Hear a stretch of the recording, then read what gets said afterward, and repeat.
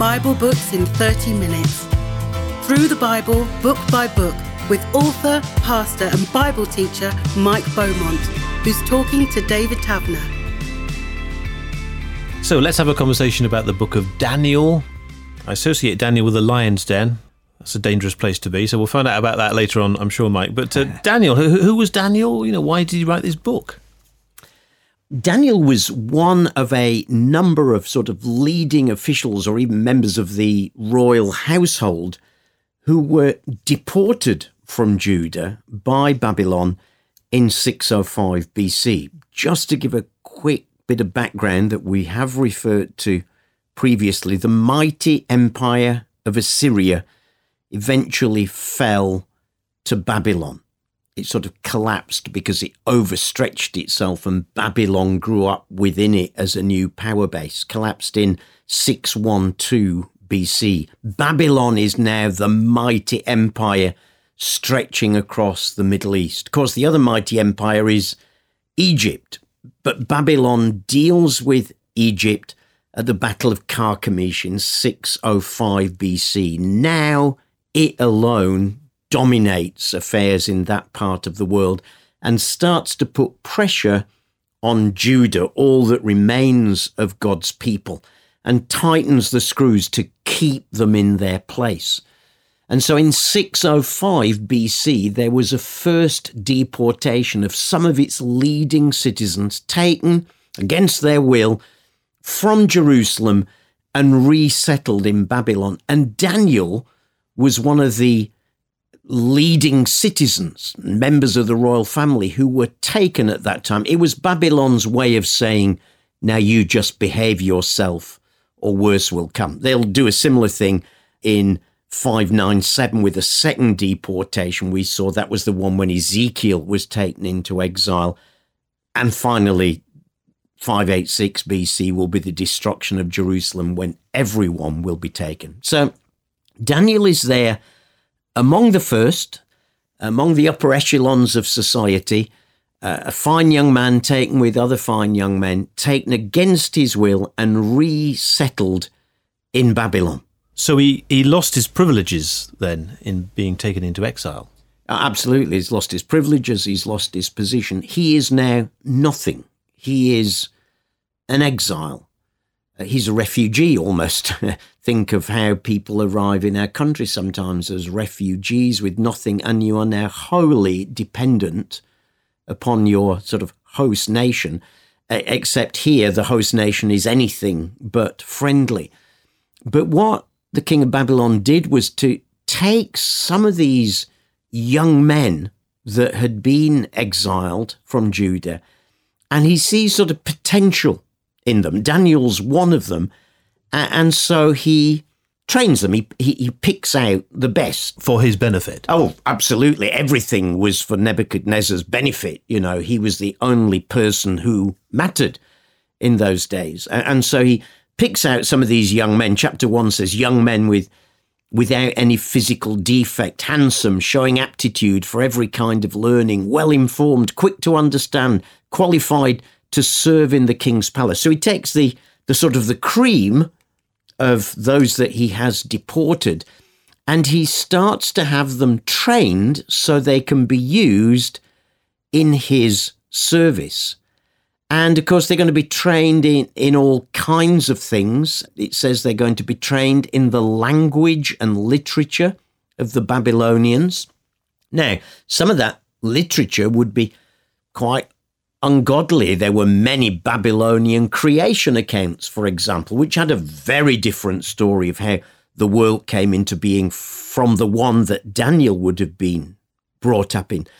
So here is this young man who goes through this training process to be used in the Babylonian Empire, and that training process will involve him having to learn things that he wouldn't choose to by choice, and yet it's a great story of how he gives himself to that, rises to the top, is used significantly through a number of kings and even regimes, and yet maintains his faith in Yahweh, the living God, through it all. And so its relevance for us today is very much, can I maintain my faith in public office? There's huge pressure in the West now.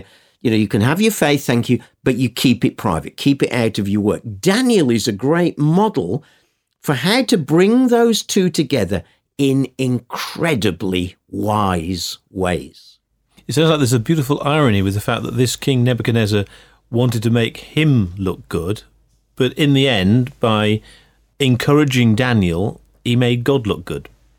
Yeah, amazing, isn't it? How God uses things. Yeah, he was a guy who really only cared for himself, and yet God brings something incredible out of this. And Daniel will end up being used for this king because he's given himself to his service, but he will also be used to get some incredible revelations that will help God's people, not just at this period of exile that they were going to have to live through, but in the years that would follow, and still has relevance for us today. So how does the book associated with Daniel then capture that? What's the big picture of Daniel, if you like? Well, let's do a quick overview as we have with some of the other prophets. Actually, the book falls into two convenient halves, really. Chapters 1 to 6 are all messages given through Daniel to others, to the kings in particular. And chapters 7 to 12, part 2, are messages for Daniel. It's like he's been faithful in passing on and interpreting messages for others. Now in the second half of the book, God gives messages to him for himself and for his own people. So two fairly clear parts to the book there. So this first half, if you like then, messages for others. And what are those messages and how do those messages come about?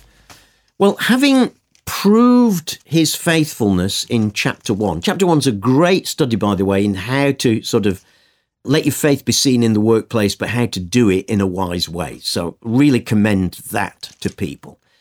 But he gets his opportunity in chapter 2, where King Nebuchadnezzar, now remember, this is the King Nebuchadnezzar who rules the mighty empire of Babylon, who has conquered empires before him, who has taken these people into deportation and will soon destroy Jerusalem. So that's the sort of character that we are dealing with. And in chapter 2, we read that King Nebuchadnezzar has a bad dream one night, and he has this dream and he can remember it, but he doesn't know what it means. Now, we have to remember that in the ancient world, dreams were seen as very different to how we would see them today. I mean, dreams are often a mixture of things we've been doing that day or things that we're worried about or things we'd like to do. In the ancient world, dreams were seen as a way of the gods speaking to you. And the more important a person you were, then the more important the dream was. So when the king got a dream that he couldn't understand, this was really quite crucial. So he calls for all his wise men. He tells them that I've had a dream and it's been troubling me and I want to know what it means. So all the wise men say, oh, your wonderfulness, tell us what the dream is and we'll happily interpret it to you. And the king says, no, hang on. If you're so wise, you wise men, tell me the dream and what it means. And they all say, oh, come on, your majesty, nobody can do that, can we? And so the king is so angry with them that they cannot tell him the dream that he makes an order that all the wise men of Babylon are to be put to death. Now, from chapter 1, we know that Daniel and his friends have been elevated to that position. So Daniel's life is now on the line. This is not theoretical. His life is on the line here. But when he hears about what has happened, he goes to the man responsible for them, their overseer. And the text says he spoke to him with wisdom and tact. Oh, that's a good little reminder there, isn't it, for us how to go about it. And he goes to this guy called Arioch and he says, well, why has the king issued this decree for us all to be put to death? And Arioch explains. And during that night, the meaning of this dream is revealed to Daniel in a vision. So he goes to Arioch, the overseer, and says, look, my God has given me this dream. And so he's quickly taken to the king, and the king says, are you able to interpret this dream? And Daniel's really wise. He says, no, I can't, Your Majesty. But there is a God in heaven who reveals mysteries. And he goes on to tell the king what the dream was that he had and what its meaning was. And what he'd seen in the dream was a statue made up of sort of 4 parts. It had a head of gold, and its sort of chest and arms were made of silver, and its belly and thighs were made of bronze, and its legs were of iron. And it was a picture of 4 kingdoms that were to come: Babylon, Persia, Greece, and Rome. But in this picture, he's really wise, and he says to King Nebuchadnezzar, now, you, Your Majesty, you are the head of gold. Well, you can feel the king's, chest swelling in pride at this moment, can't you? And what he hears is that, but other kingdoms will come and take over from yours. Well, he was wise enough to know that was the way of the world and how it went. But he goes on to say that at the end, the God of heaven will set up a kingdom that will never be destroyed. A kingdom that's represented as a little stone that comes and taps the feet of this statue, and it all crumbles. And he's seeing here a vision, way ahead to the coming of Jesus and the coming of the kingdom of God. So he interprets the dream to the king, and the king's really pleased and lavishes even more honor and rewards now. It says he put him into a very high position and gave him many gifts. And Daniel's also able to say, by the way, I've got 3 friends, Shadrach, Meshach, and Abednego. It'd be good if you could give them a key role as well. And the king does that as well. So just through going about this in a really wise and tactful way, but then going back to God for the meaning of the dream, he's able to start carving out a place for him here alongside the king as one of his interpreters of dreams. But Daniel's not missing things out. He's not compromising. No, it's a good point. I mean, he's very clear. You are the head of gold, swelling chest for the king, but there are other kingdoms that will come after you, and there will be a kingdom that God will set up. So he's not sweet-coating it by any means. And as he goes on with some of his visions, it will become even clearer. By chapter 4, for example, Nebuchadnezzar has a dream of a tree, and in this vision, as Daniel interprets it, the tree's chopped down, and Daniel actually says to him, you, O king, are that tree. You've become great and strong, for your greatness has grown until it reaches the sky, and your dominion extends to distant parts of the earth. If you hear the king's chest swelling again, it's quite wise, Daniel, in how he went about things. But then he goes on to say that this tree is going to be cut down to size, and actually, Your Majesty, there's going to be a period in which your mind will be taken from you. And it happened exactly like that. But as the king comes out of that, he's in a period when he's boasting, looking at his palace, saying, is this not mighty Babylon, which I've created by my power and for the glory of my majesty? And at that moment, he goes into a state of madness and insanity. And it's only at the end of that time, as Daniel had foretold it, that he comes out of it. And it's interesting. He knows exactly what's happened. He's remembered what Daniel has said. And he ends up by honoring the God of Daniel and saying of his God, his dominion is an eternal dominion. His kingdom endures from generation to generation, unlike his that he knew would be cut down. And he gives even more reward to Daniel. And yet Daniel has told him hard home truths there. So he really does speak truth, and at times hard home truths, but each time with incredible wisdom about how he brings that. And I think there's a bit of a message for us in our workplace situations. We might at times have to bring hard truths to someone, but ask God for the how in order to bring it in a really wise way. In chapter 6, we've moved on to a new king, actually a new empire. It's King Darius now, who was a Mede or a Persian. So that's interesting in itself. Darius has survived the transition from the Babylonians to the Persians. His period of officiating lasted a long time. And that in itself, I think, shows how well respected he had become. But in chapter 6, we read that Daniel had so distinguished himself among all the leaders and officials in the land that all the others had become jealous. And so they decide that they need to set him up. And so they all go to King Darius and say, "Oh, Your Majesty, we really feel that you should issue an edict that anyone who prays to any god or any other man for the next 30 days except to you or your wonderfulness should be thrown into the lion's den." And the king thinks, that's a rather good suggestion, isn't it? But when Daniel learns about the decree, Daniel, remember, one of the leading officials, high profile, we'd say, this high profile figure responds to that by going to his upper room, opening the shutters wide and getting down on his knees to pray to his God, as he is well known to have done. In other words, he is not going to hide the fact that he is a worshipper of the one true living God. Now, of course, all the other advisors think this is wonderful. They think, got him. That's exactly what we wanted. Go rushing off to the king and say, "Oh, Your Majesty, you did pass this decree. Really sorry to have to tell you this, but, Daniel's really been paying no attention to your decree, and he's still praying 3 times a day to his God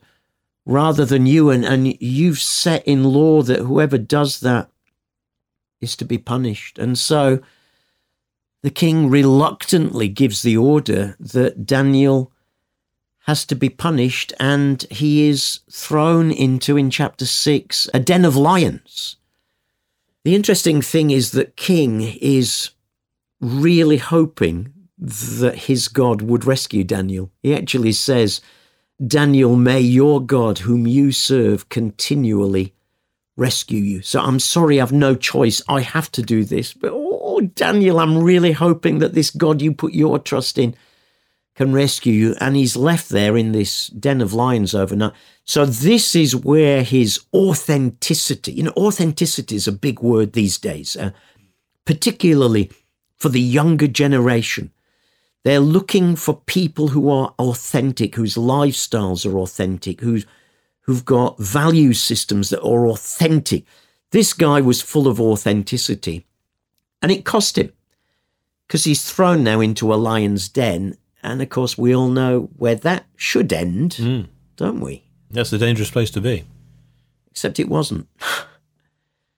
Because God sends angels to shut the mouths of the lions overnight. That is nothing short of a miracle. I mean, you throw meat into hungry lions, and we know what they are going to do.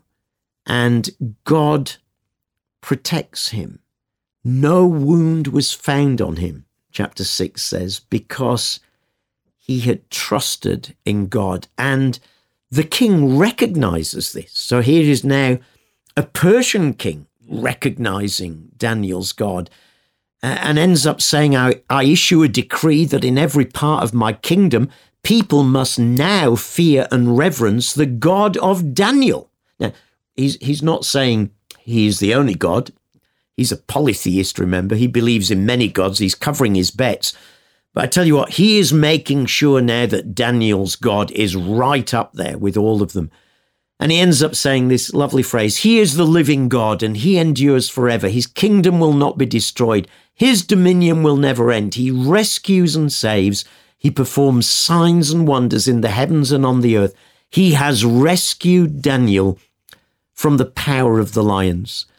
So Daniel prospered during the reign of Darius, the reign of Cyrus the Persian. So there were challenges. It did cost him living an authentic life, and yet God protected him every time. So he spoke the truth, and he stood up for what he believed, and he came through it. Absolutely. He came through it again and again, and that's why I love to recommend this book as a book that's really relevant for people who are out there working in the workplace, for how you can maintain your faith as a Christian and how that eventually can be worked out. But you have to win the right to do that. You see, way back in chapter 1, what Daniel had done is he'd not just mouthed off about his faith, he'd let his faith be seen, he'd worked it out. It's even through a simple thing like when he was asked to eat all the fine meats that were there in the palaces, which of course wouldn't have been kosher, they'd have been offered to their gods. And so he goes wisely and says to Arioch, who's in charge of all of these young men, could we just try a different way? Could we just try eating vegetables, put us on a trial, see how that does, see how we look after that time? So he's constantly looking for wise ways to express his faith. And yet he's never afraid to do it. So this is a great book. And certainly those first 6 chapters are a great book for looking for principles for how to express your faith in wise ways out there in the world, and for it to come out good, and for you to get opportunities to speak for God and bring God's wisdom into situations. Because as you said, King Darius was watching Daniel's reaction. So there's a lesson there for the fact that people are watching how we behave. Yeah, I think that's really true, David. You know, in the office where we work, in the factory where we work, outside the school gate where we gather to pick up the kids, people watch. They want to know, how are you going to respond? Particularly, how are you going to respond when things go wrong? And what they're looking for, again, is not Bible verses being thrown at them. They are looking for an authentic life that is winsome and gets them to the point of thinking, I wonder if that would work for me too. So people are watching, and certainly people were watching Daniel. You said the second half of the book of Daniel, messages to Daniel himself.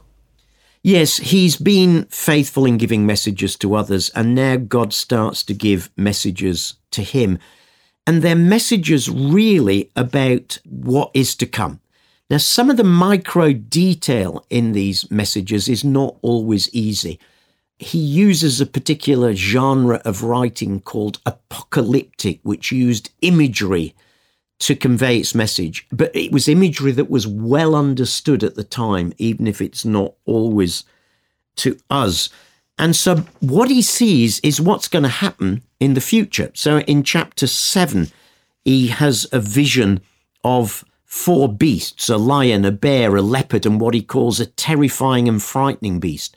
And we can see with the benefit of hindsight that these again refer to those 4 successive empires, Babylon, Persia, Greece, and Rome. But he also sees in the middle of that vision God seated upon his throne. Kingdoms come and kingdoms go, he's seeing. But he sees one who he describes as Ancient of Days, who takes his seat on his throne. This is God. And in this vision, he sees one like a son of man coming with the clouds of heaven, approaching the Ancient of Days, who was given authority, glory, sovereign power, and all peoples, nations, and men of every language worshipped him. His dominion is an everlasting dominion, unlike these human ones. So in the midst of these empires that will come and that have been, Babylon, Persia, Greece, Rome, he sees this vision of the kingdom of God, a kingdom that will come and will never end. He sees a similar thing in chapter 8 with the vision of a ram and goats representing now Persia and Greece. In chapter 9, he gets a vision being told that the destruction of Jerusalem will only last the 70 years. He gets that from studying the scriptures, by the way, and he discovers Jeremiah's prophecy that the exile would last 70 years, and that leads him into prayer. And Gabriel comes with an answer for him, a bit enigmatic, but basically saying 77s are decreed for your people. 77s, 490 years. Probably a prophecy here of what will happen right up to the time of Judas Maccabeus, who would free Judah from foreign domination. Gabriel, you mentioned Gabriel explaining it to him. Is that because Daniel, who had interpreted other people's visions and dreams, needed his interpreting? Yeah, isn't that interesting? Isn't that interesting? Gabriel, one of the greatest angels. He doesn't appear often in Scripture, but appears at key times, like when he comes to Mary to tell her that she will conceive and carry Jesus. He comes as the interpreter of God, because the mysteries he's seeing are too big for himself to understand. Interestingly, in chapter 10, the messenger that comes to him is resisted, we're told, by the prince of the power of Persia, some spiritual power who just does not want Daniel to get these visions and these interpretations that come, that take him really right up, well, certainly to the time of Alexander the Great, pops into the story here, how his kingdom splits up into the Ptolemies and the Seleucids after that, how Judas Maccabeus will overthrow them. And by the end of his prophecy, we're even getting to the end of human history itself, and the sort of the timeline between the immediate future of what will follow in the 2 or 3 decades after him, right through to the end of time, tends to blur a little bit, which is why interpreters sometimes just come up with slightly different interpretations for these chapters. So for the people of Daniel's day in exile, strangers in a foreign land, how important was this book and what he was saying for them? I think it was incredibly important. Remember, he was among the first of the deportees. But during his time there in exile, the second batch of deportees would come, then the whole nation in 586 when it was deported. So things look like they're getting worse, not better. I mean, it's just one deportation after another, then all the people, then Jerusalem and its temple have been destroyed during this time. And yet, Daniel gets these messages that kingdoms come and kingdoms go, but there is still one who is seated on his throne, the Ancient of Days. And there is a Son of Man who is coming to him, who is going to be given the kingdom of God. And that kingdom will not just be for himself. It will be, back in chapter 7, for the saints of the Most High. And God is going to set up his kingdom here on earth. So this was hugely encouraging, hugely important for this exiled people who felt they were now nothing, who would be constantly told they were nothing. You have been conquered, defeated. You are now our servants here in exile. And yet, Daniel encourages them with these visions that this empire too will pass, and then the one that will follow it, Greece, and the one that will follow that, Rome. But there is a kingdom coming that will endure and last forever. And you know what? We are part of it, and one day we will be enjoying it. So hugely important for his fellow exiles at that time to know God is on his throne, his kingdom cannot be defeated, and one day that kingdom will fill the whole earth. And you and I, if we put our trust in Jesus, can have the joy of being part of that too. Would it be fair to say that we can sometimes feel like strangers in a foreign land? So does that make the book of Daniel as relevant to us? Yeah, I think so. I think particularly in the West, we are living, aren't we, more and more in a sort of post-Christian era. And I think whether it's the whole of Europe, increasingly in the USA, where we have been used to Christian culture and Christian norms and Christian laws and values, we see really on a daily basis them being undermined, disregarded, scoffed at, where we and our values are becoming increasingly the minority and to be despised. And so it's very easy for us to feel like aliens in a foreign land. But I think what this book does for us is model something of, not to sit on our rights and say, but we should have, which sometimes Christians can fall into. It rather models for us, well, why don't you just model authenticity? Why don't you model for people what this God that they say they don't need anymore? Why don't you model for them what a difference it makes in your home, with your family, in your workplace, in your school, in your college, in your factory, with your kids?